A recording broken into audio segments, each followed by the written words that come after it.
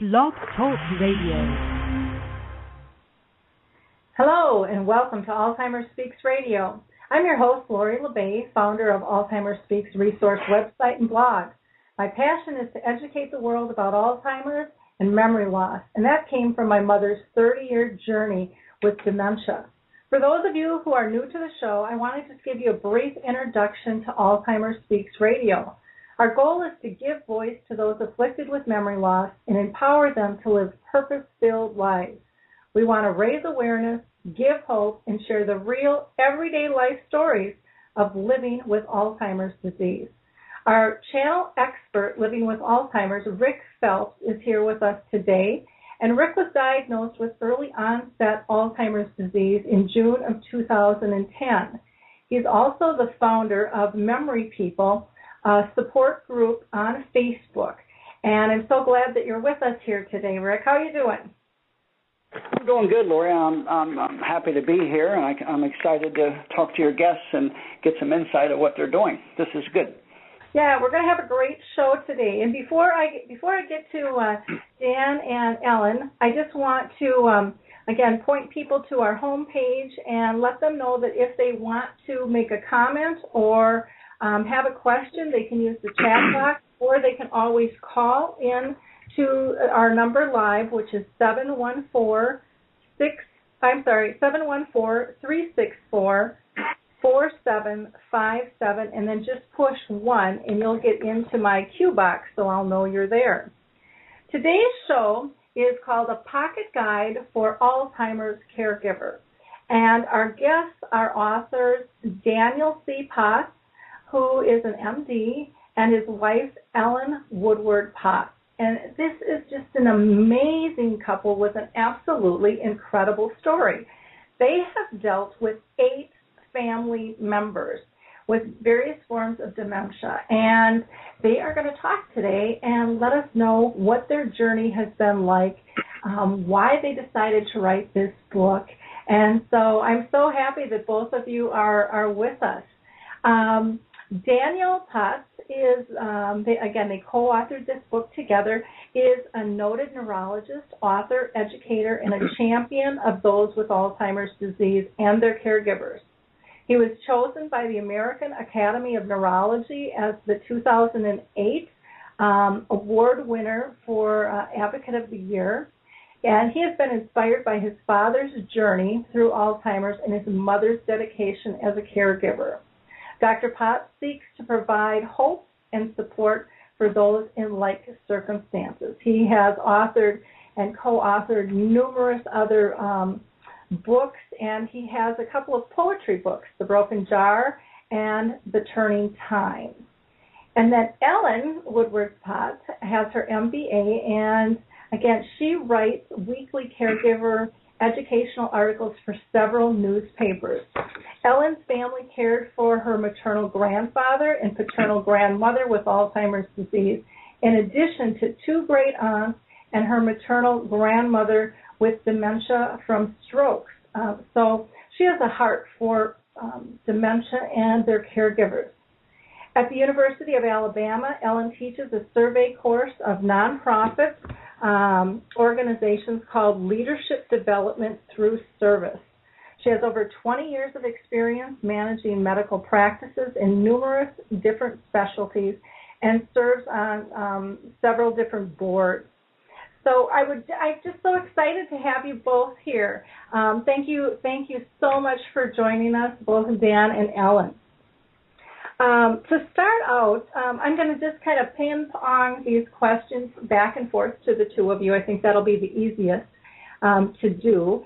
So, Dan, if you wouldn't mind starting and just share your story with us. How has Alzheimer's and dementia touched you?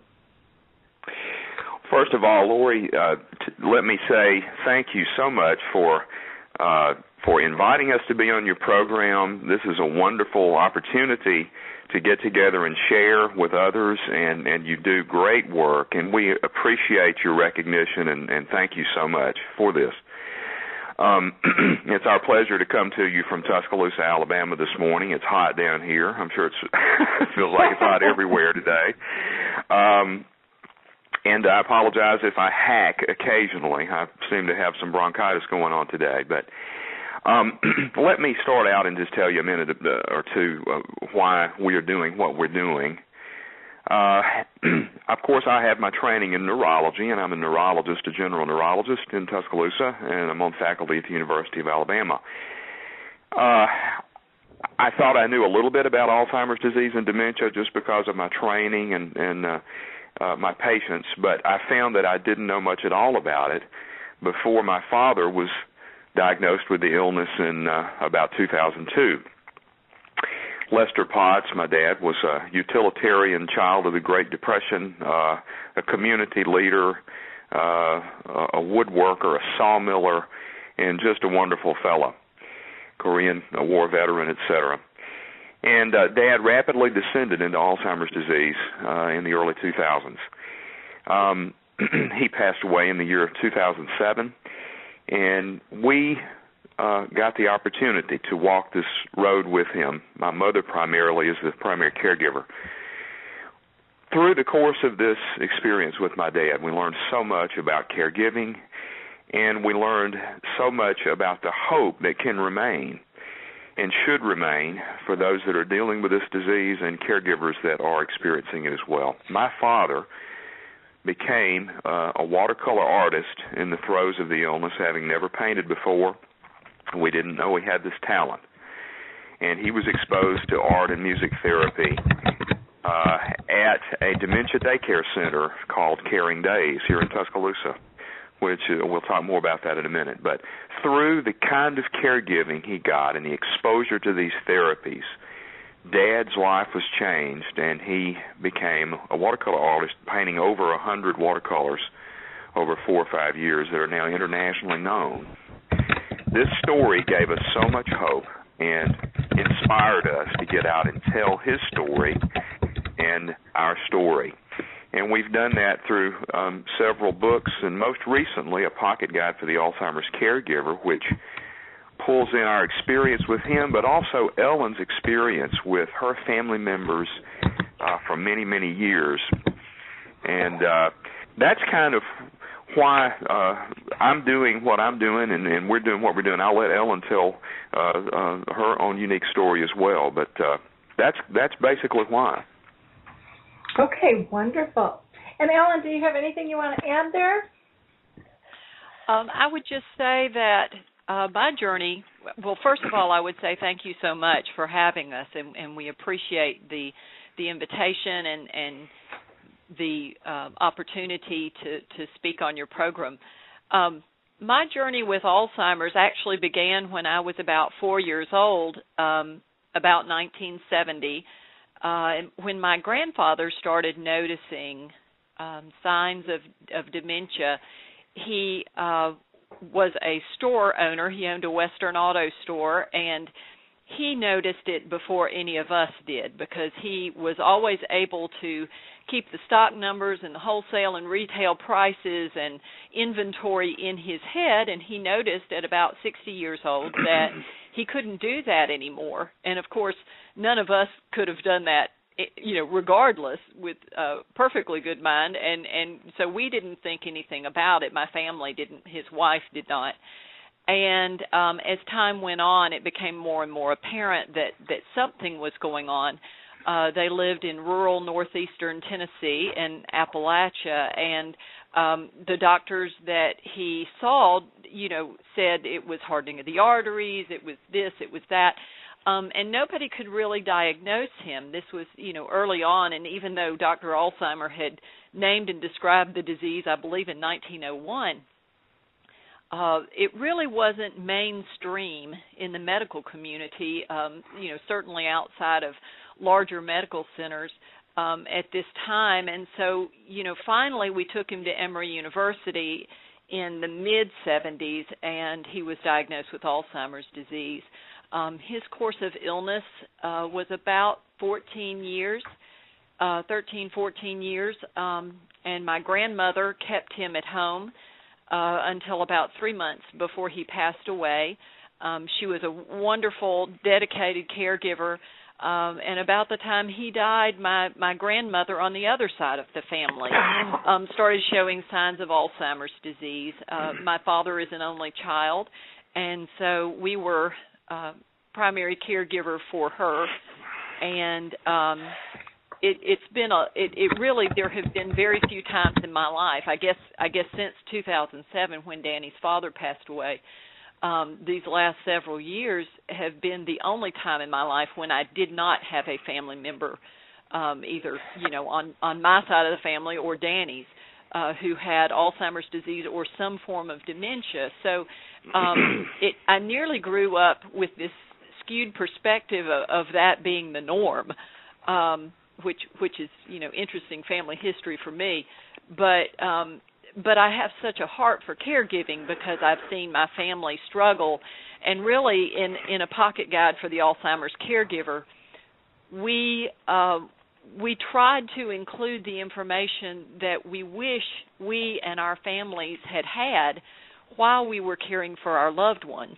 Especially early on, there were no resources, at least that we knew about, for caregivers. You just did the best you could. But, there are a lot of things that we wish we'd known, and we tried to include those. Wow. I just think, 40 years you've been on this journey. I mean, since the 70s. That's just incredible. I've been on it 30 years with my mom, but when I think back when I was 13, that was when I first ran into it with one of my family members, too, a great aunt. And I'll never forget when I was 13 and she didn't know who I was. So it is amazing when people think back. It's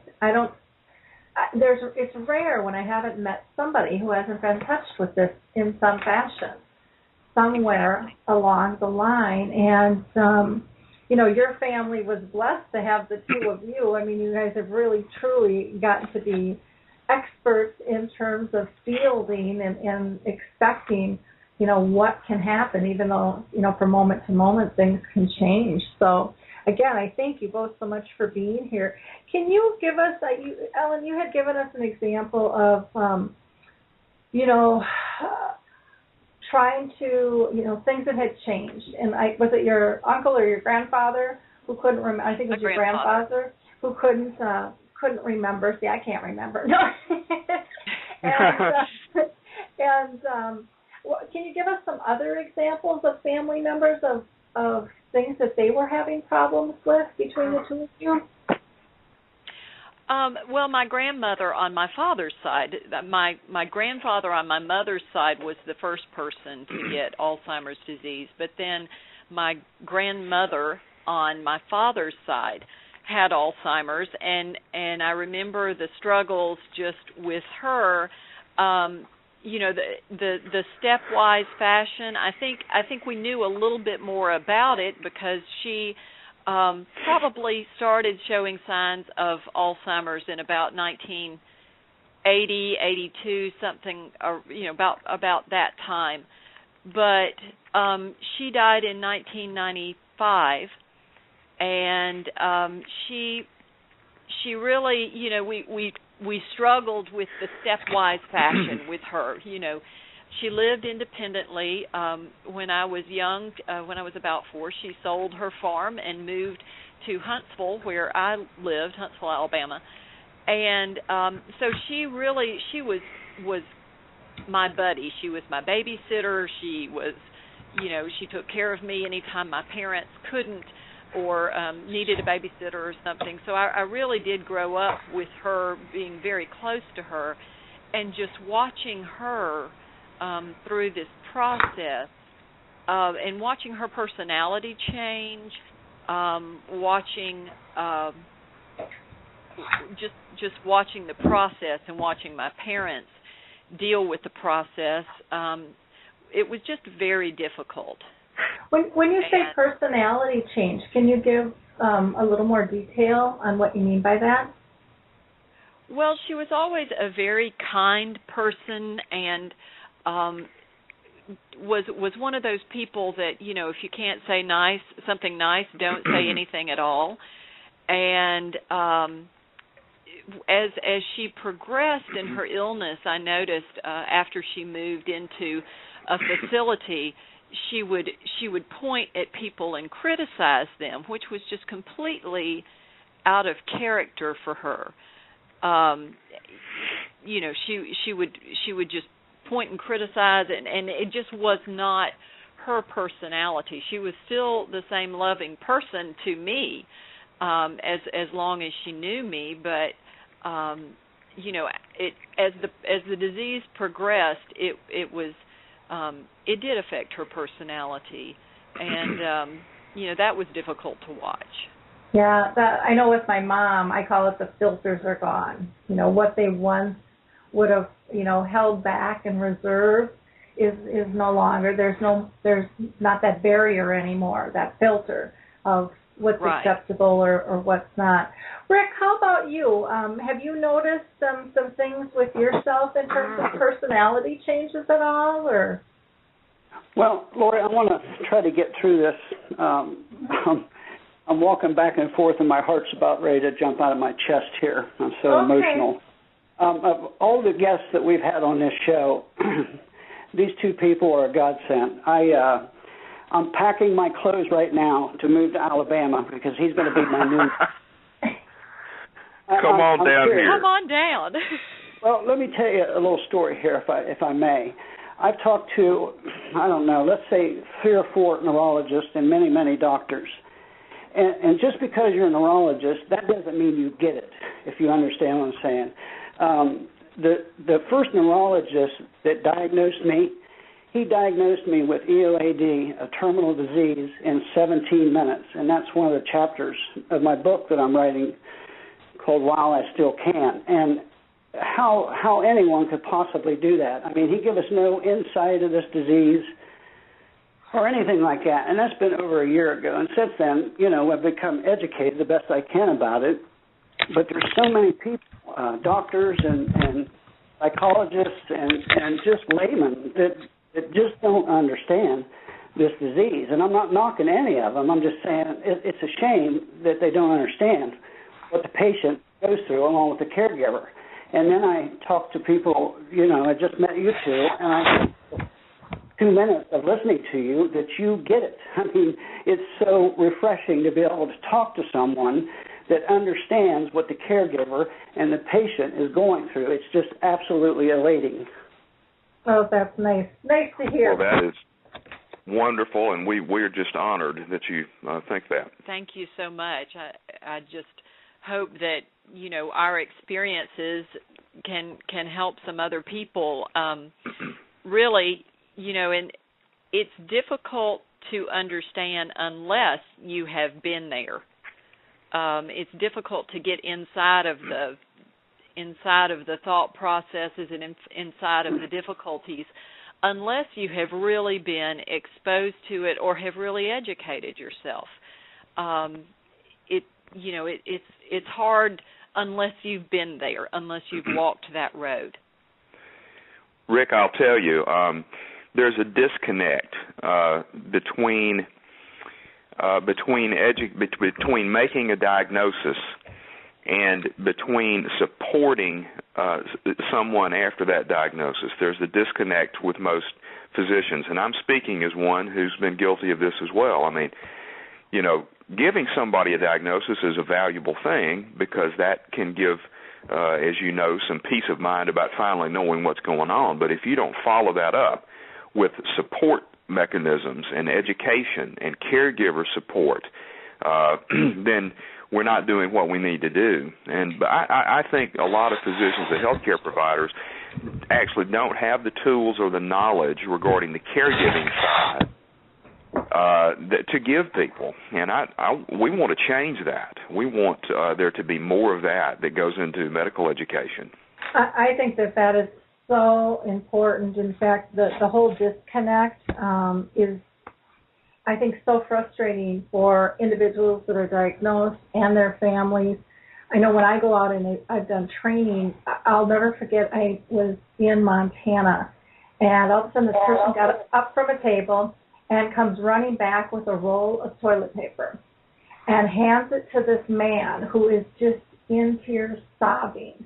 Now, he had been a nursing home administrator for like 25 years, and he came up and talked to me afterwards, and he said, you know, I've flung the jargon, I know the terms, I know all the technical pieces, he said, but now my dad has it. And it's ripping my heart apart. He's like, and I will never, ever look at this disease the same way again. And so for me, one of the things that I really teach and kind of preach is what I call emotional-based training, because I don't think we're going to get that shift in terms of the technical piece until people feel the difference and can really have that impact. Because, I mean, even with words that are used, you know, we opened up this memory cafe, J. Arthur's Memory Cafe, that we brought over from the UK. And with some of the doctors and associations, they're like, well, we're not quite sure really, you know, who your target is. You know, is it people with early onset? Is it this? Is it that? And I said, listen, we are not talking technical language. This is for people with early memory loss that can still engage in a social atmosphere and who want to, you know, support themselves with peers. And that's as simple as it gets. You know, we're not putting people into categories. You know, it's about living with the disease, not living as the disease. And to me, that's one of the biggest barriers that we have to break down. And I feel very confident with all of us working together, we can do that and make that shift. And I think that's one of the important roles with your book. You know, it's just loaded with great information there. You know, how was it for you, Dan, to go in and, you know, for your dad's diagnosis, did you diagnose him? Did you have a colleague? I mean, what was that like for you, sitting on the other side of the fence? Well, there's a story there too, Lori. Dad began to have some changes in his personality and his behavior before we realized that he had short-term memory loss, and one of those things was, see, Dad was a very even keel, calm man. He rarely got upset about things, and there was an incident at the church in his hometown regarding a tree. Dad had a special relationship with trees. Of course, he loved the woods. He loved trees. And one of the trees that was diseased at the church had to be cut down, and Dad did not approve of that, and he let everybody know that. And that was an uncommon behavioral thing for him. So Mother told me about that, and we said, well, you know, yeah, that's a little unusual. But then there were some other things, and eventually Mom and Dad moved to Tuscaloosa from the small town where I grew up, about 50 miles away. Dad had retired. He got a job parking cars at a local physician's office building here for our hospital. Unbeknownst to me and to Mother to some extent, he began to have make errors on the job, lose keys, lose the cars, stay gone for 45 minutes or an hour looking for cars, wandering around the parking deck, etc. Had a couple of fender benders coming home from work. He had some surgery around that time, and, you know, he'd had a move, and so we thought, well, I thought, well, maybe this is just normal. So Mother began to tell me things, and I said, Mom, I think we're okay. You know, he's getting older. Well, one thing led to another, and eventually Dad's employer, who was an attorney at the hospital, came to my office one day and said, we need to talk. And she sat down with me, and she said, are you aware of what's going on with your dad? I said, not really. What are you talking about? She said, well, I'm probably breaking employment laws to tell you this, but this is more important than any employment law. She said, because you see, my father had Alzheimer's disease, and I think your dad may have it too. So I listened to what she said, and I said, thank you for talking to me. I appreciate it very, very much. This day has, of course, changed my life. Dad called me later that day and said, son, it just didn't work out at this new job. I believe I'm going to take some time and be with your mom and enjoy retirement. And I said, Dad, I think that's wonderful. Please do that. And he hung up, and I cried, and I'm sure he cried when I hung up. This was the beginning of our descent into this, or our ascent into this, whatever you want to call it. But I think what that taught me is I was in denial. If I recognized those early signs, I denied that. Perhaps I didn't even recognize them.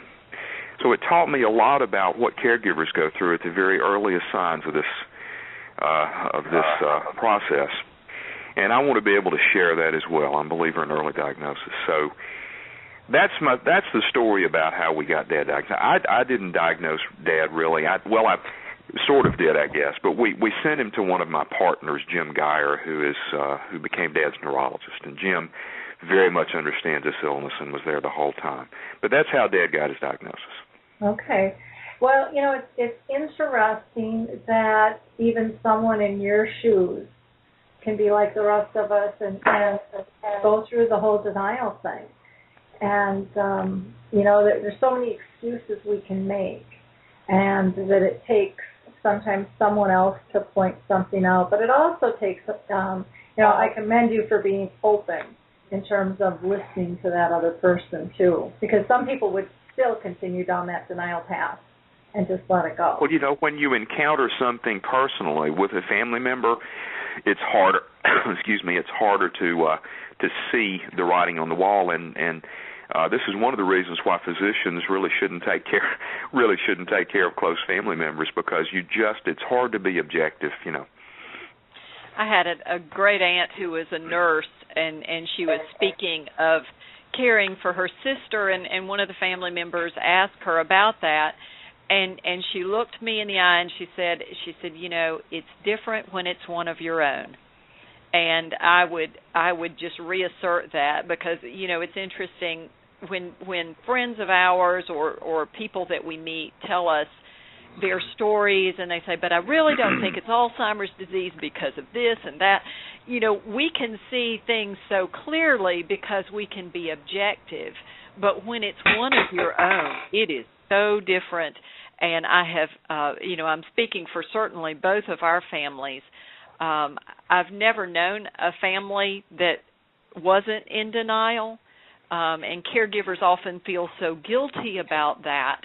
But it is different when it's one of your own. And you've known this person as a logical, rational human being for a long time, and you think that if you work hard enough, or you want to make excuses, you don't want the truth to be the truth. You don't want to know that the person has Alzheimer's disease, and it's denial is part of the process. So caregivers need to understand that and move on from the guilt that causes.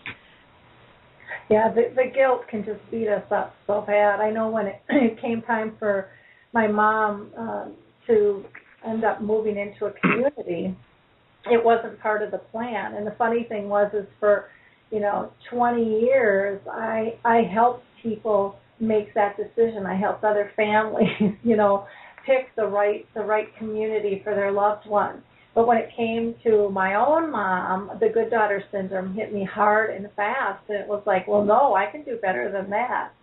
And so, but she actually made the decision, because my dad ended up in a nursing home with brain cancer, and she woke up, really clear one morning in her early stages and just said, we've been together 49 and a half years, and I'm not leaving him now. And the first thing out of my lips was, but that's not the plan. That's not the plan.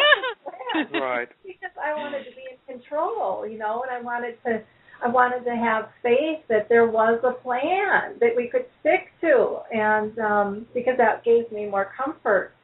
And then I remember sitting back and kind of laughing at myself, going, Lori, it's not about your comfort. It's about their comfort. And it's about doing the right thing for them at the time. And so, it is very funny how you do dig your head in the sand sometimes with these situations.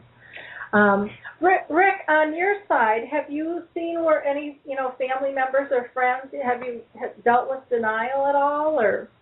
Oh my, what a story there! I wanted to say something before that. I know when I was diagnosed, I had problems 3 or 4 years before that, but my general doctor, he attributed it to stress or depression or whatever. I think it's because of my age. I was only 56 at the time.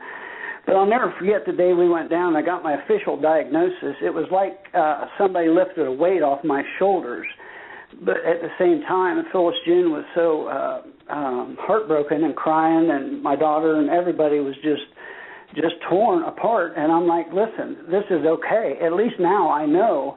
It was so hard to get people to understand what I was going through. I would hear things like, well, I lose my keys or I forget my wallet, and they just don't understand that isn't what this is like. I mean, I could walk into a room in our house that we've lived in for 17 years, and not only do I not know why I'm there, but I'm not even sure what the room is at times. Now, like I say, this doesn't happen every day and 24/7, but it happens way too often. And the denial thing, I tell people this all the time. I've been asked by the Alzheimer Association to speak at certain events, and you could just cut the tension in the room. The last one, I think there was 300 or 400 healthcare workers and doctors there, and I started out, and I told them my name, and my wife was there with me sitting there, and I said, every once in a while, I'd like to keep Phyllis June on her toes, so I stick a skillet in the freezer just to see if she'll catch it. And things like that are humorous, but you have to have humor with this disease. I kid around like that all the time because I know it's a terminal disease, but we're all terminal. Nobody's going to get out of this life alive, In a way, I feel blessed knowing that I have X amount of years left, and I can do what I can do to help people with this disease, caregivers and patients alike. I do a daily video or a video 3 or 4 days a week. It's not scripted or anything. I just sit at my kitchen table and I explain what I go through on this disease. And I don't know, I'm rambling now, but I think you're getting the idea of what we go through. Yep. Let me just say, Rick, that the pearls that the pearls that you were dropping just in telling people about this, it's just amazing. I mean, I'm trying to literally memorize what you're saying right now because there's so many valuable lessons that folks can learn about this. You mentioned humor. Well, it's just critical. But a lot of people feel guilty when they try to have humor, bring humor into the caregiving. People feel guilty about that, but you have to. Oh, exactly. I remember. Oh, go ahead, Ellen. Okay. I remember I was watching Jay Leno one night, and I can't remember who the actor was that was his guest, but the actor's father had Alzheimer's disease, and the actor was, speaking out about it and was an activist about it. And Jay said, well, there have been comedians who have made fun of Alzheimer's disease or, that kind of thing, and what do you think about that? And the actor looked at him and said, he said, for those people who are ignorant enough to laugh at the disease, he said, I wish them their blissful ignorance. And he said, for those of us who are so close to the disease, we understand that you have to have humor to keep your sanity. And he said, humor has to be a part of it just because it relieves the stress and just helps keep you centered and sane. And I have often remembered that. And we have the stories, sometimes they're just funny. Things happen that are just funny. And you just have to keep a sense of humor just like the rest of life. Well, you're exactly Ellen. Yeah, you're exactly right. I remember telling somebody one time when I was diagnosed, it was a terrible diagnosis. It's terminal and bad things are going to happen. And they just kind of stood there and looked at me. And then I said, well, but at least I don't have Alzheimer's. It was funny at the time, I thought, but I don't know. Yeah, well, but you have humor. Yeah, you have to do that. Exactly. And Danny, you're not going to have to memorize anything I'm saying, because I have all intentions of emailing you guys and getting together. And if I can help in your cause anyway, like I told you before we was on the air, I truly believe that a patient can tell more about this disease than, and I'm not, you know how I'm not knocking any neurologists or anything like that. It's just that I have it, and while I still can, I want to share it and tell people about it. Which is well, wonderful. You're exactly right. Yep, we need to all work together, and we need to just raise the voice. You know, we need to let it be heard so that there isn't as much denial going on, that we truly become a force out there that has to be reckoned with and has to be dealt with. And, you know, people shouldn't have to apologize or feel embarrassed because of an illness. And for some reason, there's a stigma with this disease that is just, it's so crippling. And when you were talking about the humor is one of the most basic pieces of any relationship.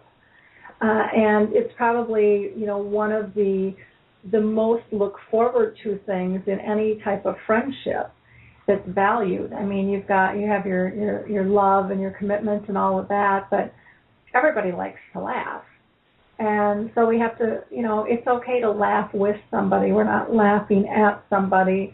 And, if a friend did something that was the same as someone who had Alzheimer's and they weren't ill, you'd be busting the guts. And for some reason, we just feel like it's disrespectful. And I think people really have to get over that, because so many people, when they're ill with any chronic illness, will say, if you ask them, what's the one thing you want? I want things to be normal. And laughter is very normal. So, this is so true, and the relational aspects, the relationship aspects, need to be emphasized like you're doing, Lori, because, when someone is diagnosed with Alzheimer's disease and we're their caregiver, the positive aspects of the relationship should grow stronger and should be intensified and focused on, humor being one of those. And not distanced. So many people, when a friend of theirs is diagnosed with Alzheimer's disease and begins to have these symptoms, they don't know how to interact with them anymore, so they stay away. Yeah. I'm sure that we've all seen that, and we need to get outside of ourselves and be able to strengthen those bonds rather than experience distance. Well, and for me, one of the things, I always try to focus on with my mom, who's in her very end stages, really doesn't speak, can't feed herself, she can't do anything for herself. But we can still create joy. And that's a really simple thing to do. And, we can all do that. It's just, lighten up and stop looking at the end of the road and appreciate what's before you right now. Because we worry so much about what's going to happen, and so much of what we think is going to happen doesn't happen, or it's pushed out so far, we've lost, we're putting so much energy into the what if instead of just relating to one another. And I see that as one of the biggest mistakes out there. And just let me make a comment, and I know you're aware of this, but we did not know this when my grandmother was ill, but, the people who are in the end stage, and we've all passed them by in the nursing home or, wherever, but those people are still there, and there's a wonderful video on YouTube with Naomi Feil, F-E-I-L, interacting with a lady named Gladys Wilson, and she, Gladys Wilson is basically every end-stage Alzheimer's patient we've all passed by in the nursing home, and Naomi Feil interacts with her and gets her to sing the hymns of her childhood. And, what we found, Danny's father at the end of his life had not spoken in probably 5 months or so. He lost his language function pretty early in the process, just with his variant of Alzheimer's disease. And less than 24 hours before he died, he was in an inpatient hospice facility, had not spoken in months. And when we sang the hymns of his childhood, he was a very religious man, and when we sang the old songs, the familiar hymns, he could sing all of those. And speaking of keeping humor in things, I was in the room with him by myself, and I was trying to feed him some things that would just taste good. He really wasn't eating anymore, but we would feed him ice cream and things like that would just taste good and be pleasant for him. And so I was singing to him. Danny and I are both singers, and I was singing How Great Thou Art, because I know that that's one of his favorite hymns. And I was kind of multitasking and trying to feed him and sing at the same time, and I just blanked on the words. And we called him Papa. That's what our children called him. And I said, "Oh, Papa, I've forgotten the words to How Great Thou Art." And this man who had not really reacted, to people's words, gave me this horrified look because I had forgotten the words to How Great Thou Art. But he could sing, and if I would take an extra long breath before the chorus, he would go on without me. So there are ways to interact with people. Music is one of the best things. Familiar readings, if the person enjoyed literature or scripture or whatever, familiar readings from the version that they would have been familiar with in their childhood are wonderful tools to connect with that person. I know Maria Shriver said that her father, Sergeant Shriver, could, say the Our Father and the Hail Mary until the day he died, but he really couldn't speak otherwise. I think so. Especially if people are religious, there are hymns, scripture readings, familiar prayers, things like that can really connect. And even if they're not religious, folk songs, things that they would have sung in their childhood or been familiar with in their childhood are wonderful tools to connect with the person at a point when it's difficult to connect otherwise. Yeah, music is really powerful. On my YouTube channel, Alzheimer Speaks, I have a whole mess of them, and some of them have thousands of hits. And the music therapists just love it because you can see the joy. You can see the hands tapping, and you can see the facial expressions. And there's been a couple of times where, my mom, she can't hug me because she can maybe itch her nose, and it takes her a while, and it's almost like a Parkinson's type, shaking to get up to her nose. So she really can't control herself. And one time, a couple of times, we've listened to music, and out of the blue, totally out of the blue, this woman shimmies like a professional dancer. Like, oh my. That's great. I've seen you do that, and she's looking like straight up at the ceiling, like she's connecting with somebody, and she gets this big smile on her face, and she shimmies like nothing I've ever seen before. And I just kind of go, wow. Oh, my goodness. Yeah, so it is very interesting. Can you guys tell us a little bit about your book, how you structured it, and what you think people will get from the book? I don't know who wants to take that. I'll let you guys. Go ahead, Ellen. Okay. The book started, obviously out of our experiences with family members and Danny's experiences with patients. But I started blogging about caregiver issues, and pretty soon, people said, "Oh, you should put those into a book." And so we started thinking about that, and then kind of modified some of the blogs into a book, and thought about basically all of the things that we really wish we had known, and things that would be helpful and practical. And the last chapter we added, we live in Tuscaloosa, Alabama, and everybody knows, that basically 6 miles by 1 mile of our city was wiped out on April 27th. So right before we sent the book to press, we added a chapter on what to do with your loved one, how to deal with your loved one with Alzheimer's disease during severe weather. Because that was such an issue in our city. And actually, I would add more to that if I were writing the book today, just as we've been 100 and some odd days post-tornado. But we really tried to just include our experiences and all of the things that we wish we'd done differently as a family and as individuals, just because we didn't know better.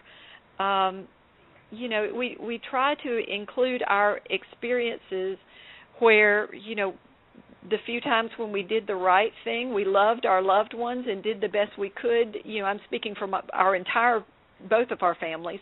Everybody did the best that they could. But if they had the tools to know more about the disease, to understand more about how people with Alzheimer's view the world and some of the issues that the deterioration in the brain, some of the things that causes, some of the issues that causes, we would have done things differently. And so that's what we tried to include in the book, just the things that we wish that we and our families had known when we were caring for loved ones with Alzheimer's disease. One thing I like about the book is, heaven knows we really didn't need to go outside for stories. We had so many in our own families that, the family stories were plenty of information to include in the book.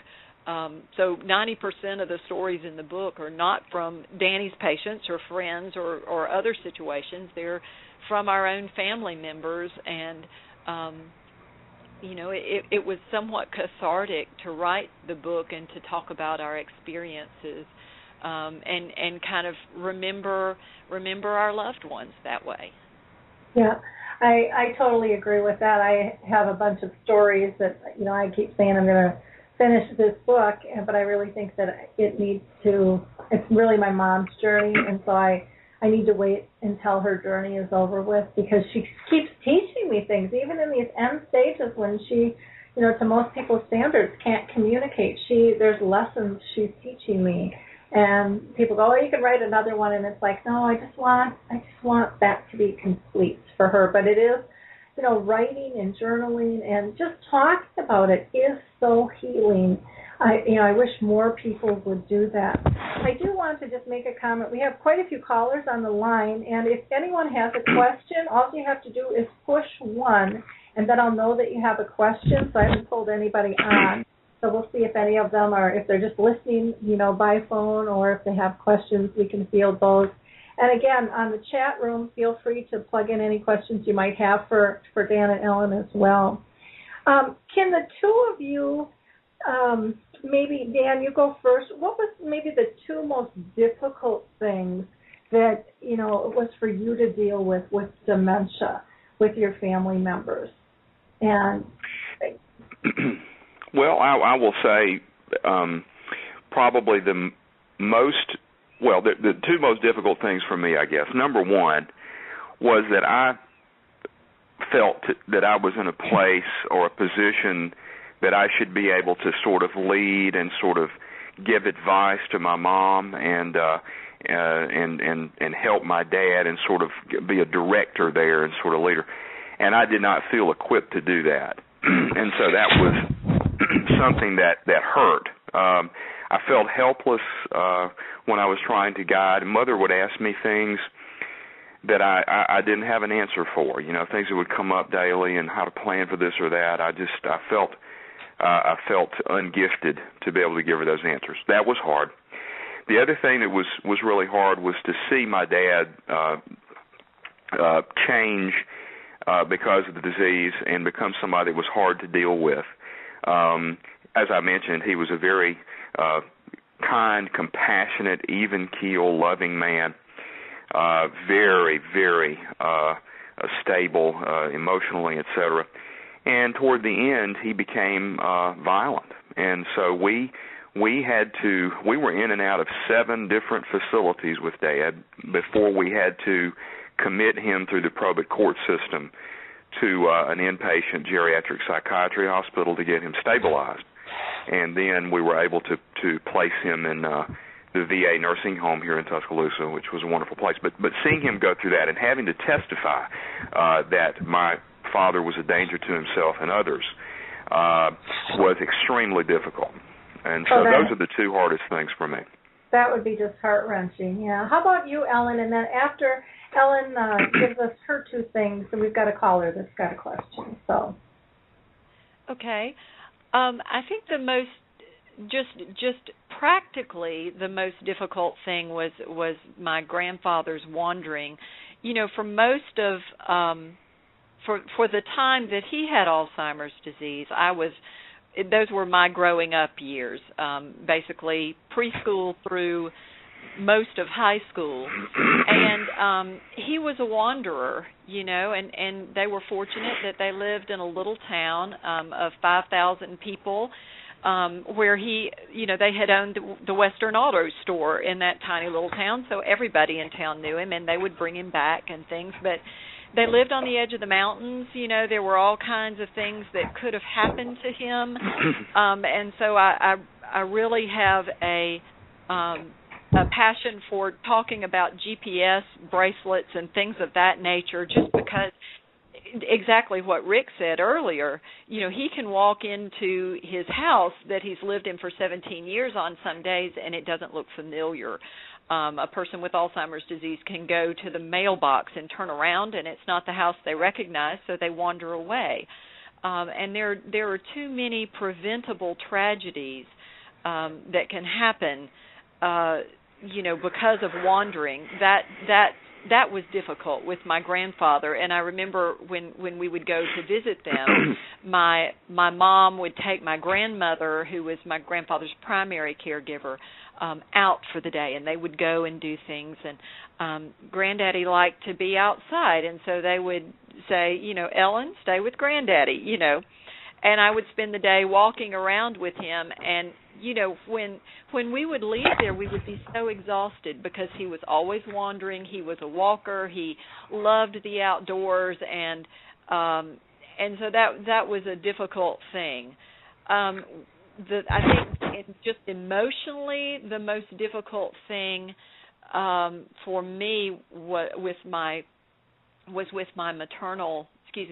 paternal grandmother. When we put her in the nursing home, that was just gut-wrenching. She had been in assisted living. Before that, she moved to a community where they had independent living, and she lived there, and that was her decision to move to independent living in that elder community. And then she moved to assisted living, and then she really got to the point where she needed a higher level of care. And I remember moving her into the nursing home. My mom and I and my dad moved her into the nursing home, and I remember the look when we were leaving, and I thought, oh God, she knows what's going on. And this was when she was pretty far progressed in the disease, and that was just gut-wrenching. You know, I'm tearing up when I'm talking about it now, but there are those decisions that you make as family caregivers that you know have to be made. It's like you said, making that decision about moving your mom into the nursing home. You know, that wasn't the plan. Well, there's no roadmap. You know. Unfortunately, it's interesting. Danny's father's course of disease was very different from the course of disease followed by my grandfather and my grandmother. So, you know, my experience with family members helped somewhat, but it didn't help all that much because his dad's course of disease was so different. And that's the way I would answer your question. It just, there are those difficult things that are just practical difficult things, and there are the gut-wrenching difficult things that are just so emotionally difficult. I agree, and I think it's good that you point out that everybody is different, and every family dynamic is different. So I mean, everyone's kind of got to go down this path themselves. They can have support, and they can talk, and they can get ideas, but twist it, turn it, just make it work, for your situation, because this is not a black and white disease by any stretch. No. And it ebbs and flows, and what works, right now might not work 5 minutes from now. And it might work again tomorrow. I mean, you just don't know. So exactly. We have to get better at reading their signals and interpreting things instead of just projecting this is the way it's going to be because it's easier for us or it makes us feel more comfortable. I'm going to try to get this caller on the line. It looks like we have somebody from a 740 area code. Hello, are you with us? Hello. Hi, and who am I speaking with? Hi, this is Phyllis, Lori, Rick's wife. Oh, hi, Phyllis. Nice to have you with us. Thank you. Nice to be here. I'm at work, and I was listening to the show, and toward the beginning there with your guests, I guess I wanted to say that it is refreshing. I don't know if that's a very good choice of word, but also to be able to hear somebody that understands and that talks about it and knows what they're talking about, because I totally agree with that with Rick. There's just so many people that they just don't get it, I mean, we've had, and the denial part, we've had family members on his side, some of his cousins, and they'll get me off to the side and they'll say, well, you need to tell him to stop doing this, or this is what he needs to do, and they've not dealt with anybody in the family, with Alzheimer's. And so it's like, I don't know where they get their education to be making these choices, to say this is what's good and this is what they need to do. And I think that is just the denial. And I was in the denial stage too. I think the whole family was at first. But the longer, it's been over a year now, and the more you learn and the more you go with the flow and try to educate yourself on it, the denial goes away because you realize that it is what it is, and there's always that hope that maybe it's reversible, or you read so much at so many different times, and you just keep up the hope, but you do have to educate yourself and learn about what's going on. And then about the comedy part, Rick has always been a comic type of person, joking around all the time. And I am one of the ones that was very offended when he would kind of joke about it at first, even though I knew that was the type of person he is. But I didn't think it was a joking matter, and I didn't, think it was funny. But once again, the more you educate yourself, and that's just Rick's personality, and I just hope he doesn't lose that. But you just have to take the good with the bad. Yep. So. Yeah. Well, good. Well, that's I'm exactly so glad right. you called. Phyllis, I appreciate you calling in, and I'll tell you, let me mention one thing you said, and that is folks thinking they know how to do it better than you do that are not there. I have had family members that will come in, children usually, that will come in from out of town, come to the office visit with mom who's taking care of dad with Alzheimer's, and they will have had this confrontation, the children and mom will have, because they don't understand what mom's going through. Oh, well, mom just loses her temper with dad, and mom, just lets him do anything, he wants, and she does da-da-da-da-da. And I always tell them, I said, look, please understand that unless you're there 24/7 and you see what she's going through, please don't try to make it easy. Please don't try to tell her, oh, you need to be doing this or that. It just doesn't work that way. No, and I totally agree with you. I mean, how can somebody that's not around at 24/7, and I guess, in a word, I'm really not because I work during the day, but, I'm there every night and every morning. But how can somebody that's not around it try to tell you how to deal with it and what you should and shouldn't be doing when I don't even know that yet. I'm still learning all of that. And, I can understand, but I'm the type of person I just, bite my tongue and don't say anything because I don't want to run into the confrontation and, I don't like that, situation. So I let them ramble, and say, well, yeah, maybe we'll try that. And I let it go at that. It's the best I can do. So. Well, I think as a caregiver, too, you don't, you have to really look at your life and where you're going to put your energy. And some people, you're just not going to change their ways. I mean, there's a point of educating them, and then there's the point of you getting really frustrated and angry and upset with it. And you just, you have to really reserve your energy in terms of focus. And I think a lot of times people, they're trying to help. They want to fix the problem. And, many of them get out there and do a lot of research. But, again, they don't understand, the guts of the disease and really how it works. And so as helpful as they're trying to be, it can cause more frustration than not many times. Well, right. And then as far as trying to educate them, I can't educate them. I'm learning myself. And no matter what I've done in my life, the best, my philosophy is the best learning experience is the on hand, and I'm there and I'm learning that, oh boy, I shouldn't do that anymore, because I realize how, upset he got or whatever.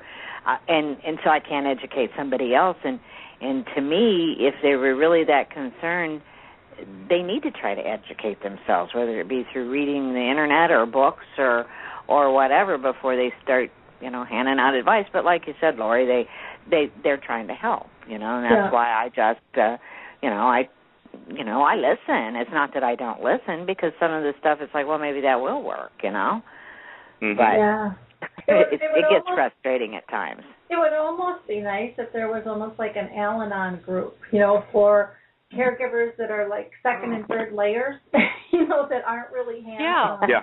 But a support for them and an educational resource. And I haven't seen anything like that out there, but that would be really kind of a cool thing if people would participate, if they would really take the time to do something, and it's and we have an Alzheimer's support group right here in town, and they're caregivers, and I go there and I hear what they're saying and I can relate to it.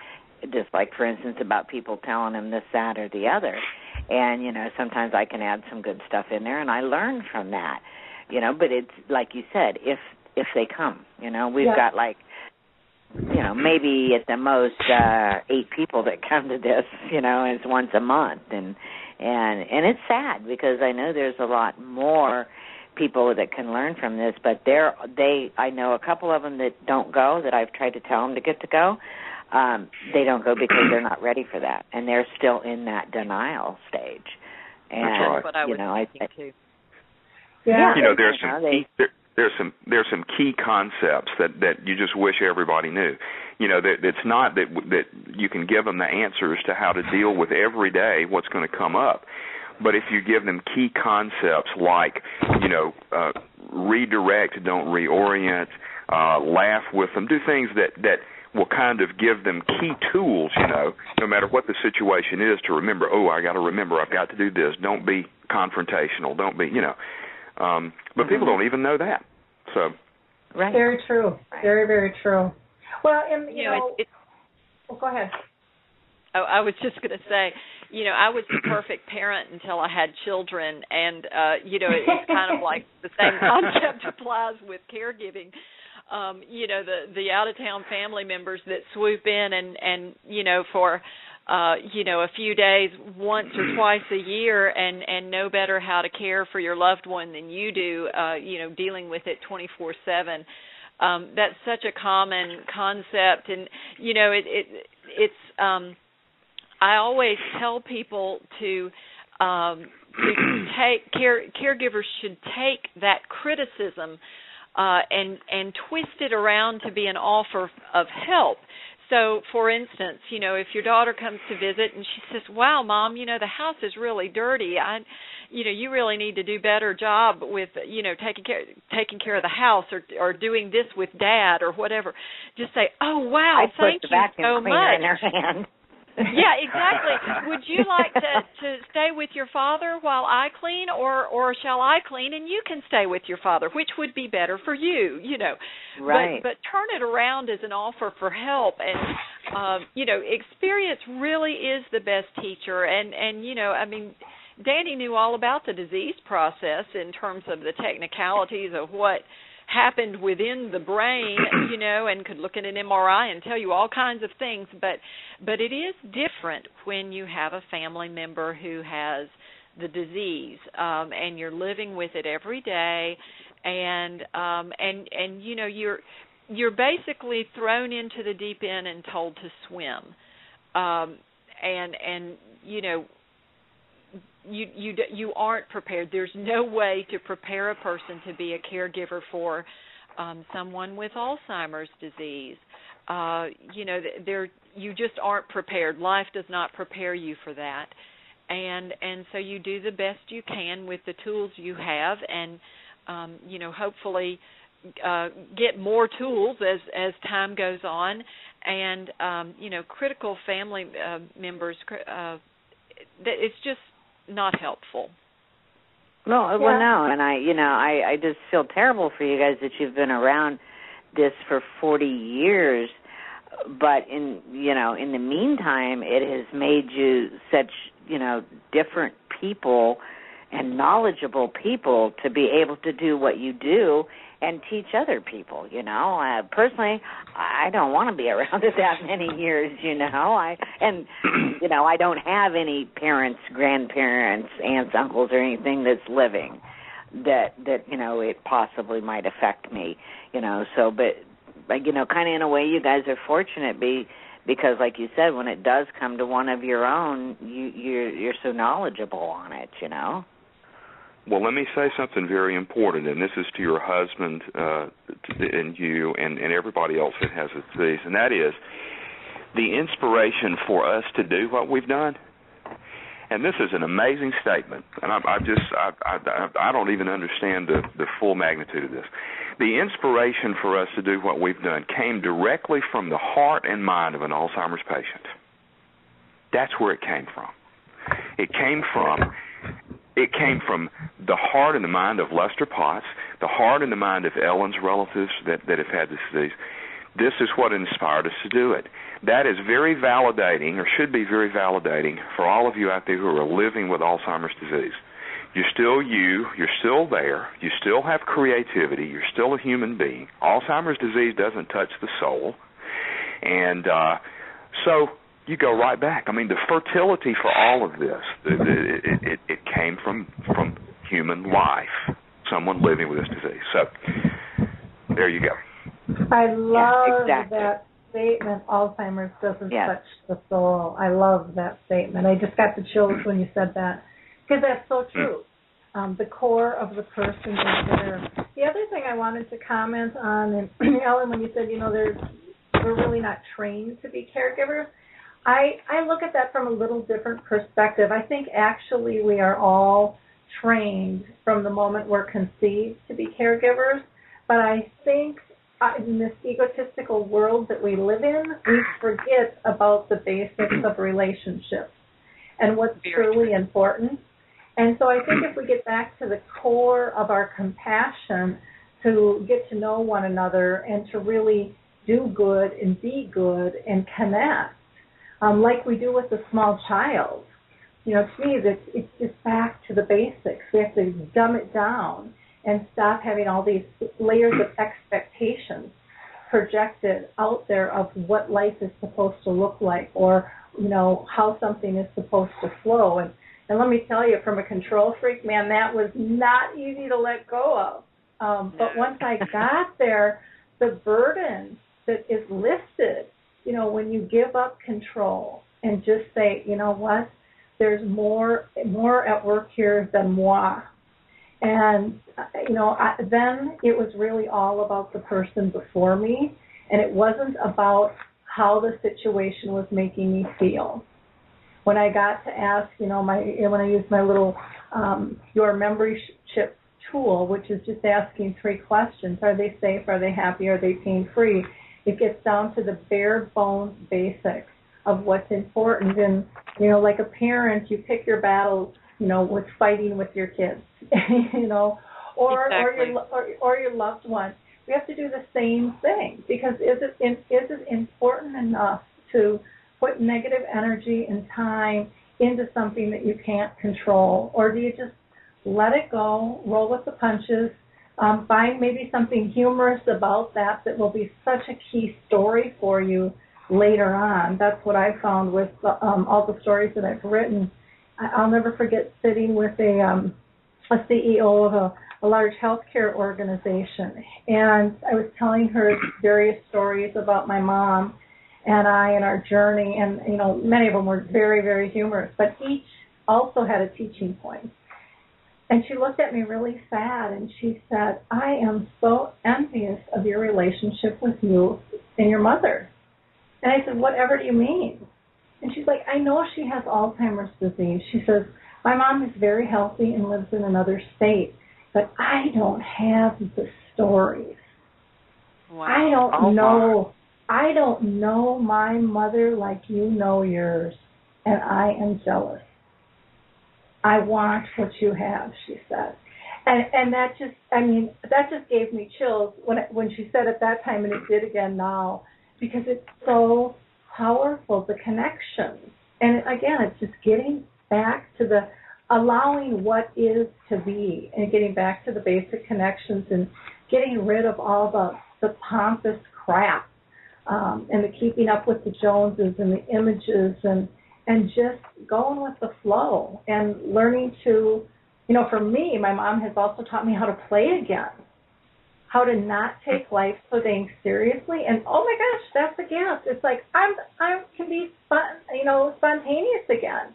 And I really lost that. I was driven by my schedule and my to-do list. And now it's like, my to-do list doesn't always get done.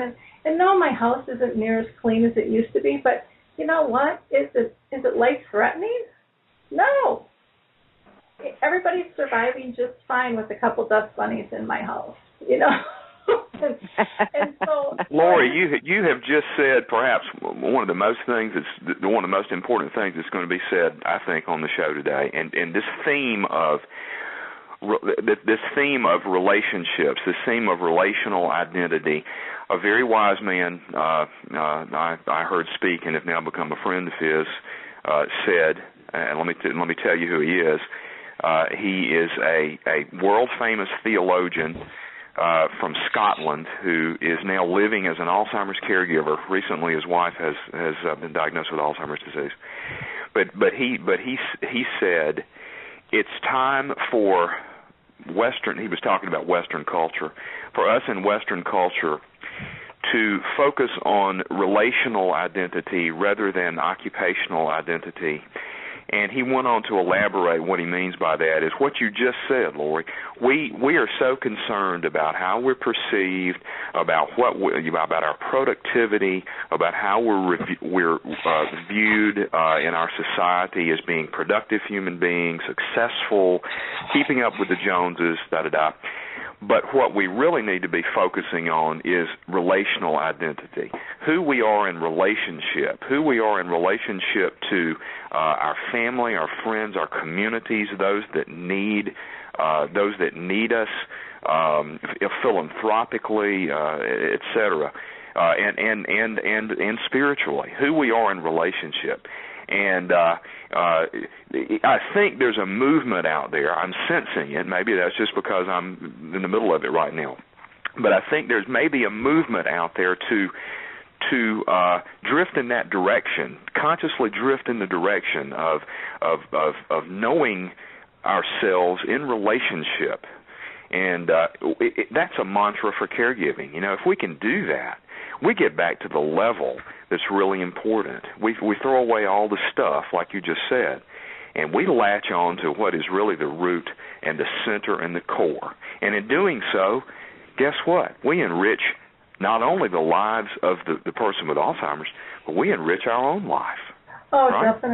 definitely. I have a thing called the hybrid caregiver, and caregiver I break down to CAR and e-givers, and CAR stands for Conscious Awakening of Relationships, and e-givers is all about the emotional giving, because somebody doesn't care if they get their pill at 3 or 4, unless it's for pain. They care about how it's delivered, how you interact with them.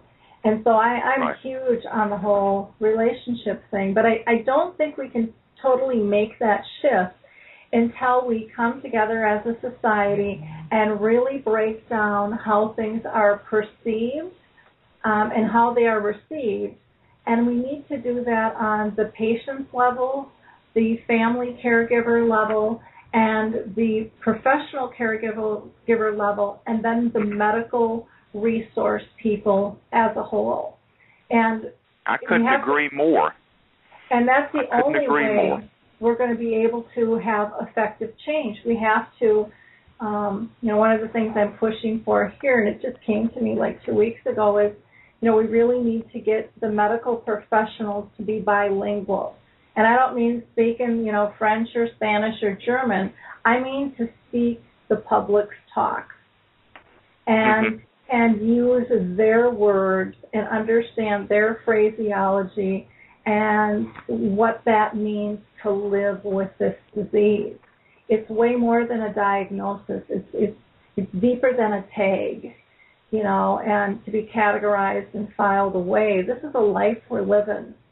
And we also, I think, have to make the shift in terms of what caregiving is. Because caregiving, as much as, that term says we're giving it away, we are receiving. So if you're a caregiver, you're automatically a care receiver, but we don't talk about that. There's something we are getting back from this person that we're choosing to even give care to them in the first place. And for a professional caregiver, it might be money and benefits. I'd like to think it's deeper than that, and that's one of my missions with my training, is to get people to understand that, most of them aren't there for the money because it doesn't pay that great. And so they have to get back to their heart and their soul purpose. And for us who have family members, again, we wouldn't be in that role if it wasn't for our relationship to begin with. And so it's so important not to lose that in the process. And I think that's, is one of the tragedies that is happening, is people see caregiving as this crisis state. And not that it doesn't, rear its ugly head and you go through crisis, but caregiving is really a very natural state and one that we intrinsically cannot not do. And it happens verbally and non-verbally all the time, every second of our life. So I'll get off my soapbox on that one, but I just had to make those points. I agree wholeheartedly with what you're saying. The relational identity that you and Danny were both talking about has so much to do with who you are as a caregiver. The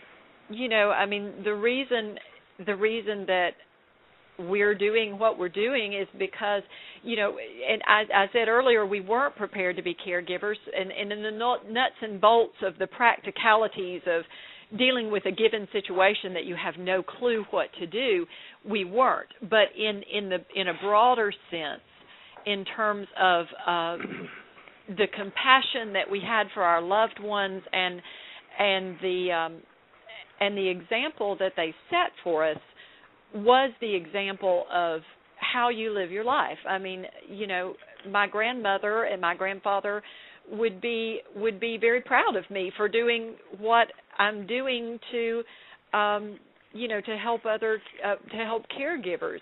They, whatever I can do, that's the way they lived their lives. They did things that were good for their community, good for their family. I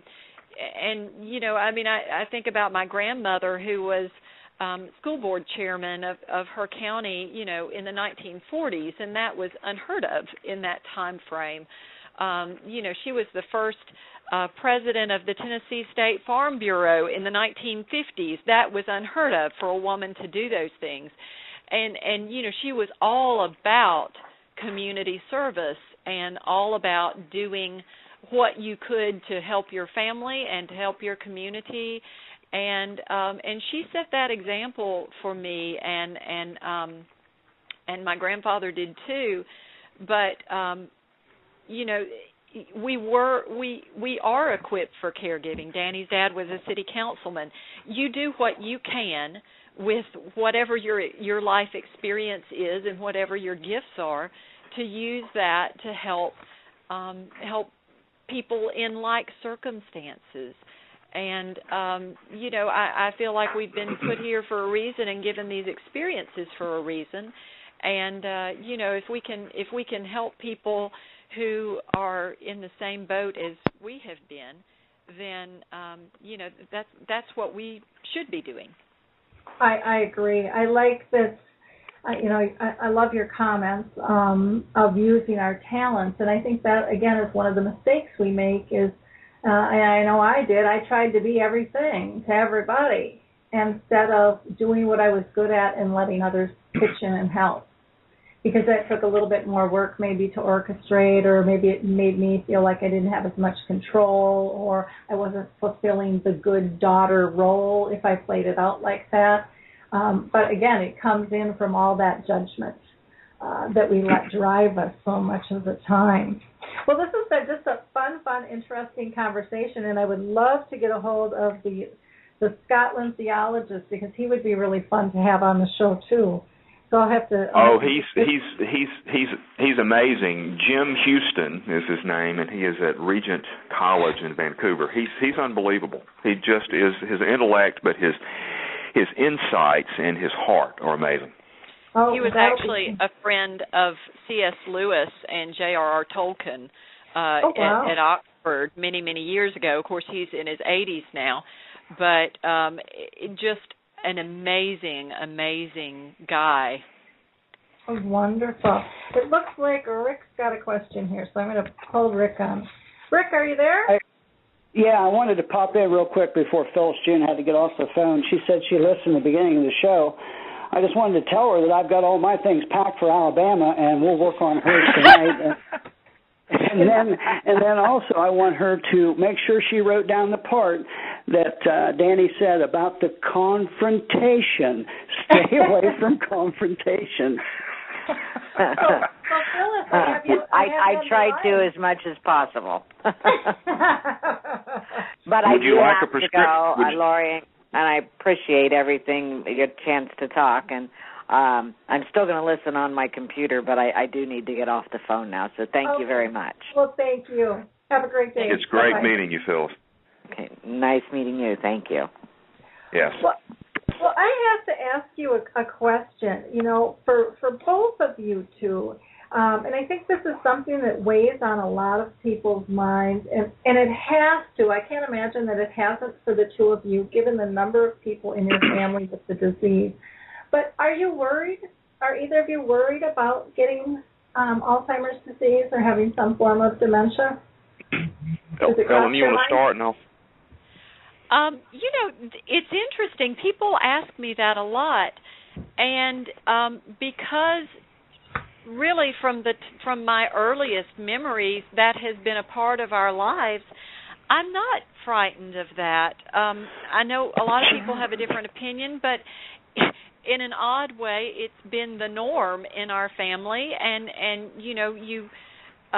my hope is that I can be like Danny's great aunt who had Alzheimer's disease, who just was the happiest person I've ever known. She was just joyful and happy all the time, and would say the most hysterically funny things. And I just hope that I can be like Aunt Lola, who would say, honey, you'd say, how do you feel, Aunt Lola?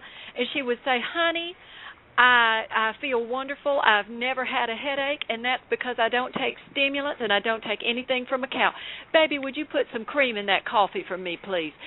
She would just say the things that were just just bizarre and funny. And so, if and when I get Alzheimer's disease, which, given my family history, I may, I just hope I can be like Aunt Lola and just be funny and happy, and I hope the disease process affects me that way if that is what happens to me.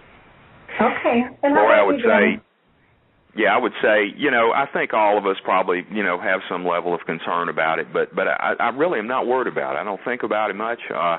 If we look at it this way, if the average life expectancy in the United States is increasing like we think it will, and if 47% of 85-year-olds have Alzheimer's disease, and if you count the other forms of dementia, it's over 50%. Well, shoot, most of us are going to get it anyway. I really don't worry about it too much, to be honest with you. So I gather in my family, everybody lives to be well into their 90s, and I just had a great aunt who passed away at 101. My grandmother's died at 96 and 97. I figure that longevity is in my genes, and I probably, odds are that I would get Alzheimer's disease. I'm not going to take a test to find out if that's in my future. My job is to live my life every day, doing, living it the best I can, and what comes. And, hopefully I'm setting the kind of example for our kids, and Danny's setting the kind of example for our kids that they will be prepared to be caregivers if that happens.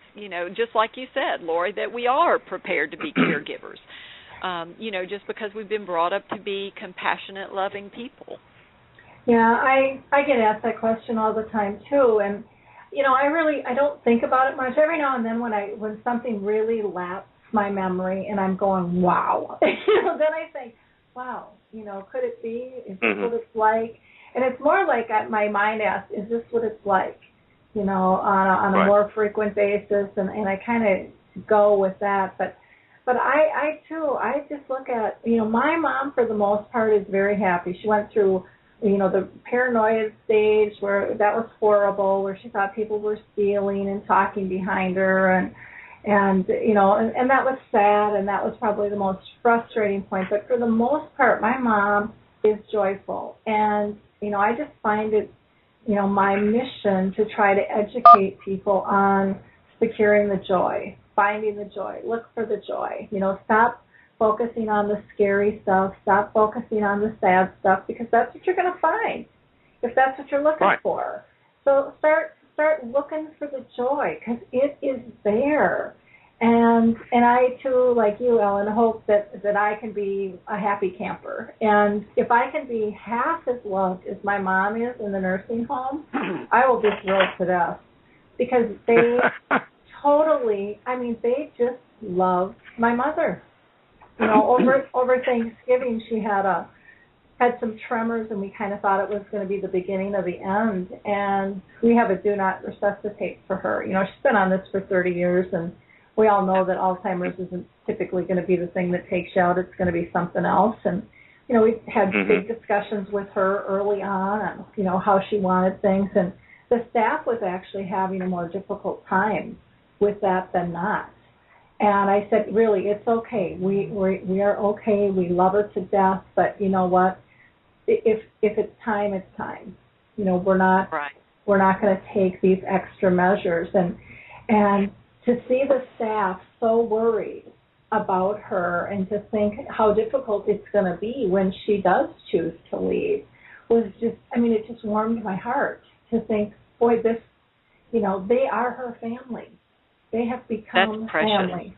Yeah, it's wonderful. And so, my goal is to, we can change all communities to be that way. And I don't mean just someone having to be placed, but our homes, our families, our neighborhoods need to be much more compassionate and open and accepting as well. I have to get in here. I need you guys to talk about your dad and his paintings, Danny. because that absolutely. is just such a cool story, and people have got to see the videos on that. So can you tell us a little bit about that piece of the journey? I can, and I'll segue into it there was something I thought of, but I'm going to get to it in this story. So Dad, a rural Alabama sawmiller from Pine Grove, Alabama, grew up in the woods, grew up sawmilling on a farm, etc. Never would have painted a picture, never, drew, was not very artsy. He appreciated the arts, but he just wasn't creative in that way. Became an artist after the diagnosis of Alzheimer's disease, and for your viewers that missed the early part, Dad went to a dementia daycare center here in Tuscaloosa called Caring Days, a wonderful place, and they have art and music therapy, and Dad just blossomed down there. I mean, the art, the creativity just changed his life. He went down there a broken man, went down there depressed, losing his language function, lack of ability to communicate. Very handy with his hands, but he couldn't even put the lights on the Christmas tree. So he went down and discovered his art, and for the next 4 or 5 years, he painted over 100 original watercolors that are amazing, amazing pieces of work.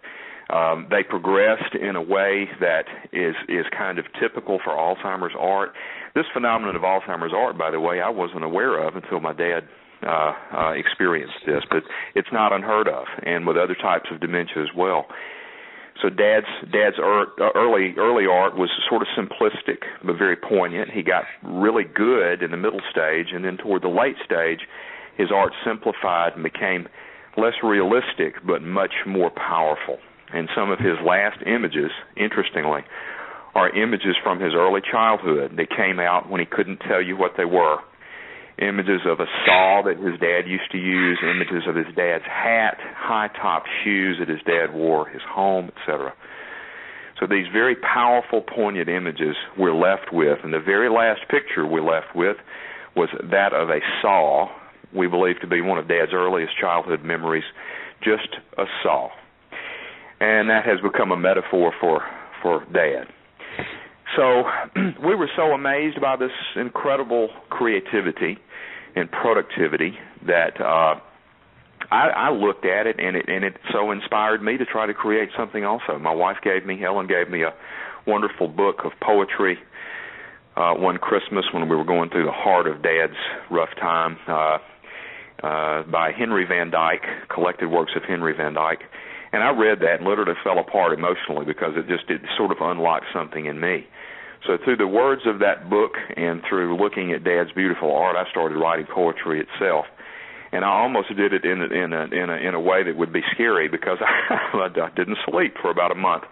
I wrote about a poem a day for about 30 days and spewed forth my heart in gratitude for what I'd been given in life and gratitude for the hope that we have and for this story of this man, Lester Potts. And so we put the art, about a third of it, together with the poetry, about 30 pieces of poetry, into a book called The Broken Jar. In The Broken Jar, we gave 2 Caring Days to raise money for their facility and for their programs, and they still have that. It's in its 3rd printing now. And that book really is the thing that changed our lives and got us set on this direction because it got noticed and it got found out and it touched people, and it was the art that touched them. And so The Broken Jar is still available on several websites. One of them is the Caring Days website, www.caringdays.org. In addition to our foundation website, which I'll get to in a second, but that is www.cognitive-dynamics.org. And also our caregiver website for our caregiver training company, www.dementiadynamics.com. The book is available at all those places. All of the money goes to Caring Days for that book. So Dad's art has taken off. This art has been shown now in Paris. This art has been shown in Beverly Hills at the David Streets Galleries, one of the finest art galleries there. It's been shown all over the country. Plans are made to show it in Boston and several museums. And I've done lectures all across the country on this phenomenon of Lester's art, creativity. And one of the things that it says to us is, and we need to explore this with research and other things, is that even in end-stage Alzheimer's disease, the ability to create still remains. The ability to The ability to express personhood still remains. Dad created an abstract image of his father at a time when he couldn't talk, and he was trying to express something through these arts. We know that the arts, the expressive arts therapies benefit people like this. We've got to get research behind it, and we've got to make them more widespread. So Dad's art story really has painted the world a different color for us. I mean, that's what it's all about. Because of his art, Lori, we created a foundation called Cognitive Dynamics. The mission of this foundation is to bring these therapies to those that don't have access to them now. One of our initiatives is called Cognitive Connections. Cognitive Connections is a training program run by our foundation and directed by Angel Duncan, who is an art therapist in New York City.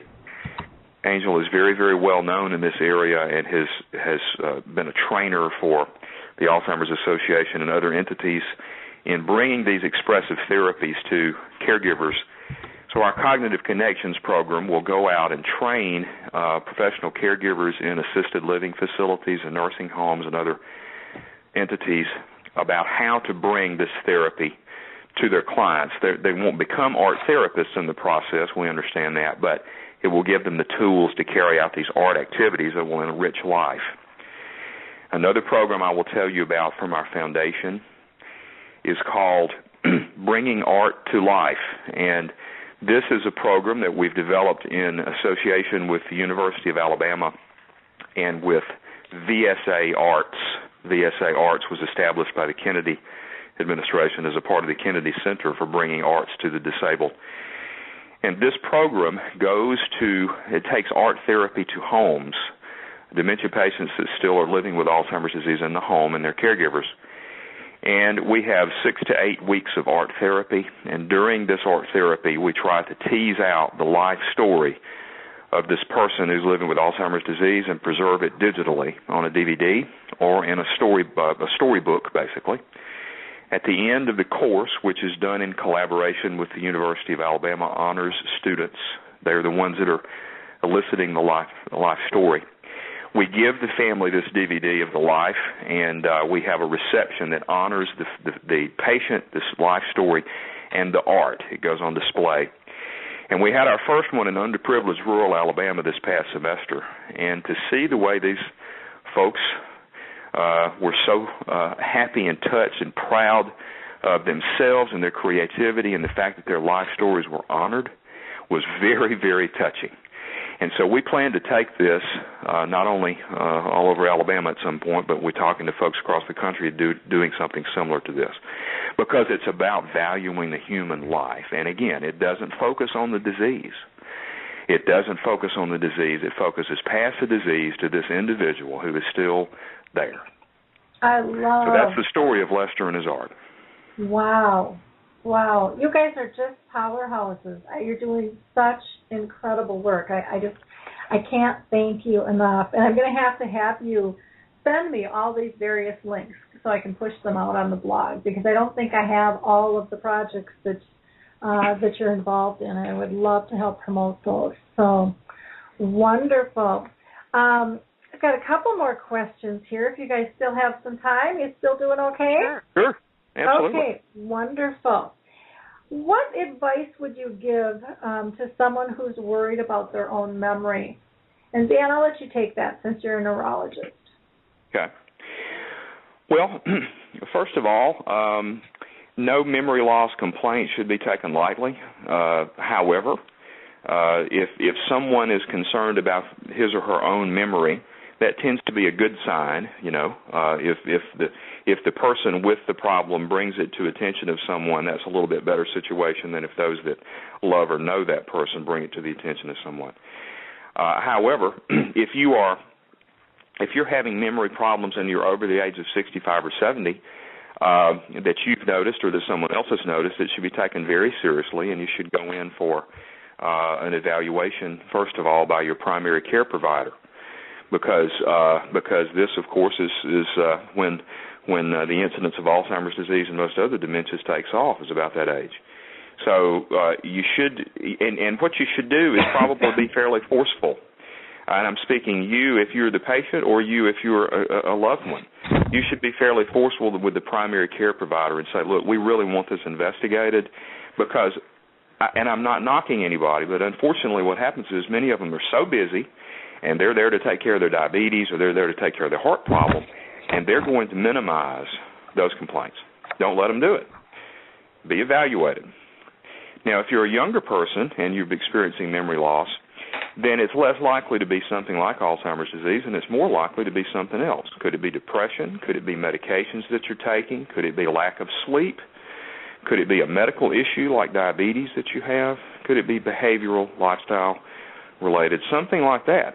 Don't take it minimally either, but it's less likely to be one of these illnesses. But get it seen about. That's the bottom line. And you've got to take hold of the situation yourself and get it seen about, because otherwise, if you don't push it, it's going to be too advanced. Okay. Does that make sense? Yep. Ellen, anything you'd like to add? I agree with what Danny says, and there are drugs that in many cases can help people with who are living with Alzheimer's disease, and the thing about it, so many people just do want to stick their heads in the sand. They don't want to know, and they are in denial until the person with Alzheimer's disease is really well into the middle stages, and their loved one could have been living a much better life up to that point if they had been diagnosed early in many, many cases. And so, early diagnosis really is important.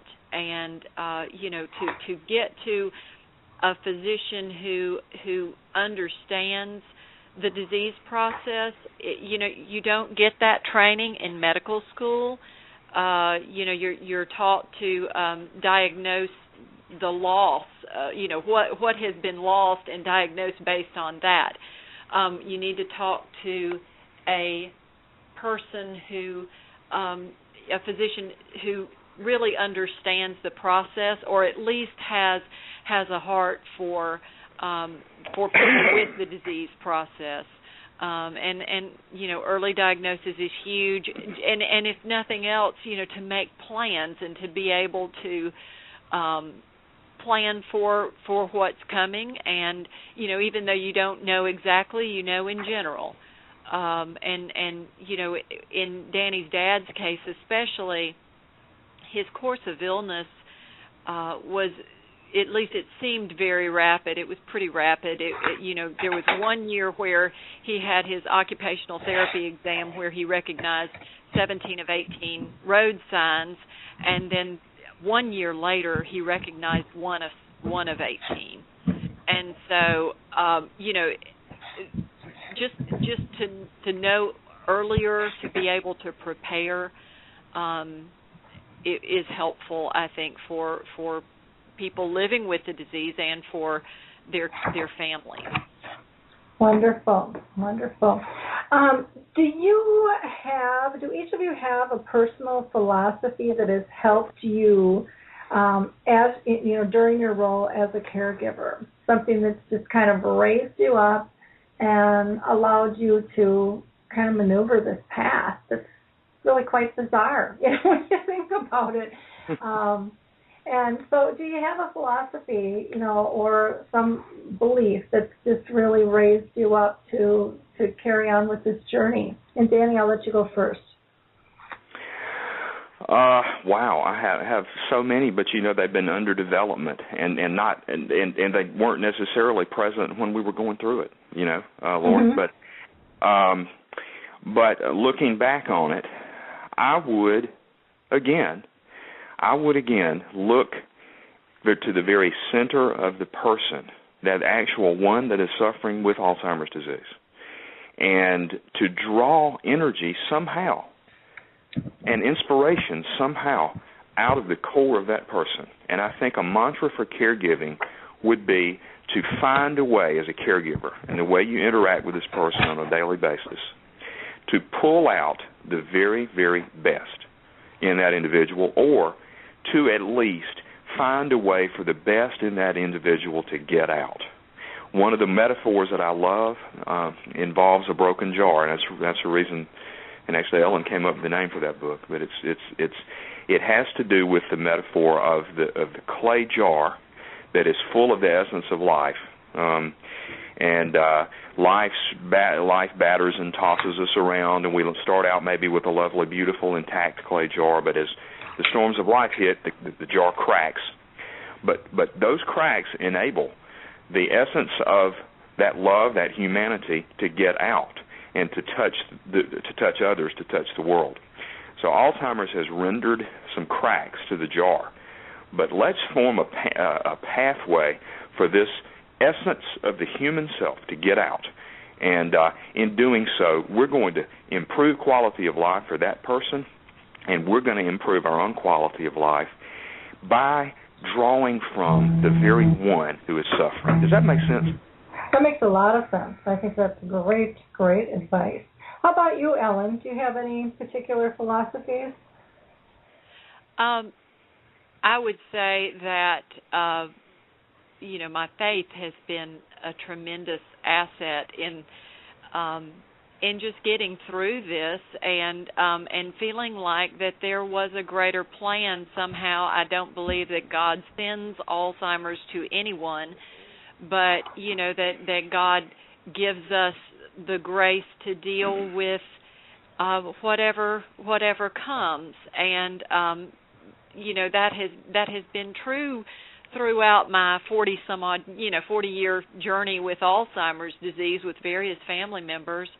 That we've all been given the grace to deal with the situations that confronted us. And we are supposed to treat people the way we would like to be treated. And if you can keep that in mind, it helps as a caregiver. I think about my grandmother who cared for my grandfather at home for 13 or 14 years. I wonder how on earth she survived that journey. My grandfather was a wanderer. She would sleep holding on to his pajama bottoms at night so she would know when he would get up to wander away. Because sometimes he would get out in the night if she didn't know. And how on earth did she survive that? Well, she would tell us if she were still here that her faith sustained her, and that that was the situation. He was a wonderful husband and father, and it was her turn to take care of him. So I would just say that just the knowledge that there's a broader plan in this, and seeing that we have been placed in these situations and been given this gift of being able to help others, who are going through the same thing. That has truly been a joy. And although I would not wish Alzheimer's disease on my family members or anyone, God forbid, but the ways in which these experiences have been used for good has been breathtaking, to be quite frank. The doors that have been opened for us, the fact that we're talking to you right now, it just indicates that there's a broader plan to me, and that has been made the whole journey just transformed. Yeah, I know for me, the life philosophies that this process has taught me is one, to always ask the question, what is the lesson and what's before me? Instead of getting angry or frustrated, to dig deeper, to find out what the triggers are and what is the lesson. And one of the things that has just slapped me in the face was that a person with Alzheimer's uses the same equation the rest of us does for any reaction. And we all think that they do things different because, the wires don't always connect the way they used to. But they still use the same equation, which is their attitude plus past experiences equal their perception, and their perception causes their reaction. And so if we can figure out, what is their perception and why are they scared or nervous or sad or mad, then we can get on to, my second kind of life philosophy with this journey, and that is to create joy. And then the third one for me is to, let go of my control and let God in the universe, or whoever you believe in, take over and know that you're not alone. Spiritually and physically, there are so many others out here in, like with Rick's group, Memory People, is just a perfect example of how not alone we are and how much we can do individually if we just step out of our box and believe we have the power to create a better world. And that's why I love doing this show, because it gives me the opportunity to share all the amazing people doing incredible work to make the world better for people dealing with this disease. So, Lori, one of the things you said to us when you first started communicating with us, talking to us, is you're not about a name for yourself. You're not about any particular organization or anything like this. What you're about is all of us working together and providing a medium for us to do that, to make the world a better place for these folks. And that's what we love so much. We're right on the same page with what you've said today, but I love your attitude of collaboration, and because otherwise we're not going to, from a grassroots level, we're not going to change culture unless we hold hands and change culture, right? Correct, and it is.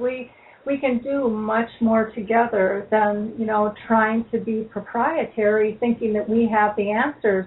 And especially with this disease, it teaches you there are no black and white answers to any of the questions above, because it changes from person to person and moment to moment. And so when we can learn to embrace that and not have to be perfect, that's one of the gifts of, being with my mom now in her end stages, is she has no ego, and she accepts me no matter how I walk in the door.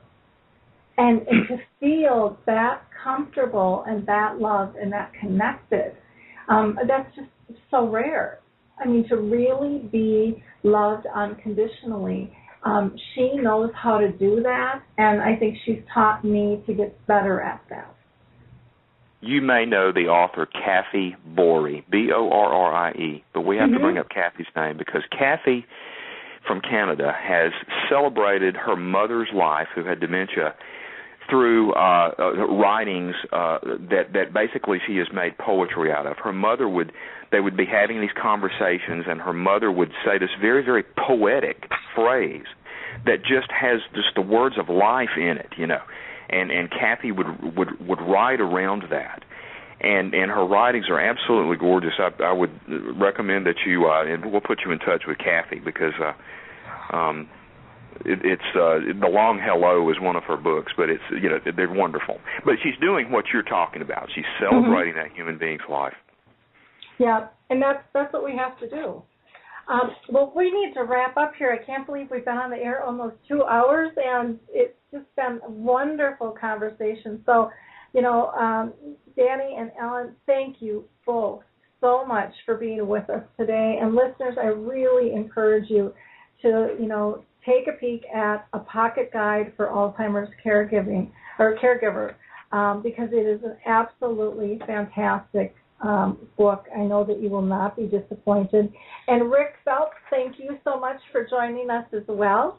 Again, if you're not part of Memory People on Facebook, just put it in the search tag and ask to be part of the group, because, again, it's just another wonderful place for support. And for our listeners, I can't thank you enough for being part of our show today and participating.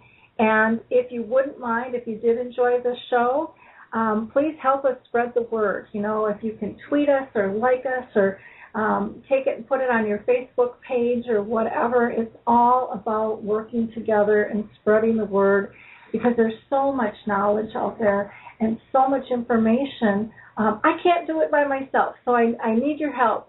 So I would really appreciate you joining me in spreading the word that we are here. And our next show coming up is on the 25th, and that's going to be a really interesting show as well. That is with Dr. Doug Warnell, who is a geriatric psychologist. He, too, has written a book. And then on September 7th, I'm going to have Eileen Smith from New Zealand and Mary Beth Watson from Texas, who are both caregivers for their husbands with Alzheimer's disease. And then September 12th, we are going to have a couple of amazing people on. Mike Schmerling, who is the chairman of the board for Abe's Garden, and the executive director, Andrew Sandler. And Abe's Garden is going to be a new community like nothing we have ever seen in the U.S. before. It is going to be a community for housing, and it is going to be 24/7 adult daycare combined with a research center. And so their goal is, to be the first of its kind in the nation. And they're going to talk about that and share that with us. We also have, I'm working on having Laura Beck from the Eden Alternative and Gary Joseph LeBlanc, the author of Staying Afloat in a Sea of Forgetfulness, will be on too. So we've got some fun, I think very informative shows coming. So I hope you'll be able to join us. And if you're memory impaired and interested in sharing your story, I would love to hear from you. Or if you're a caregiver, or if you feel you have a unique perspective from a business side, please get a hold of me. And thank you again so much for joining us here at Alzheimer's Speaks. Together, we can make a difference. Have a blessed day.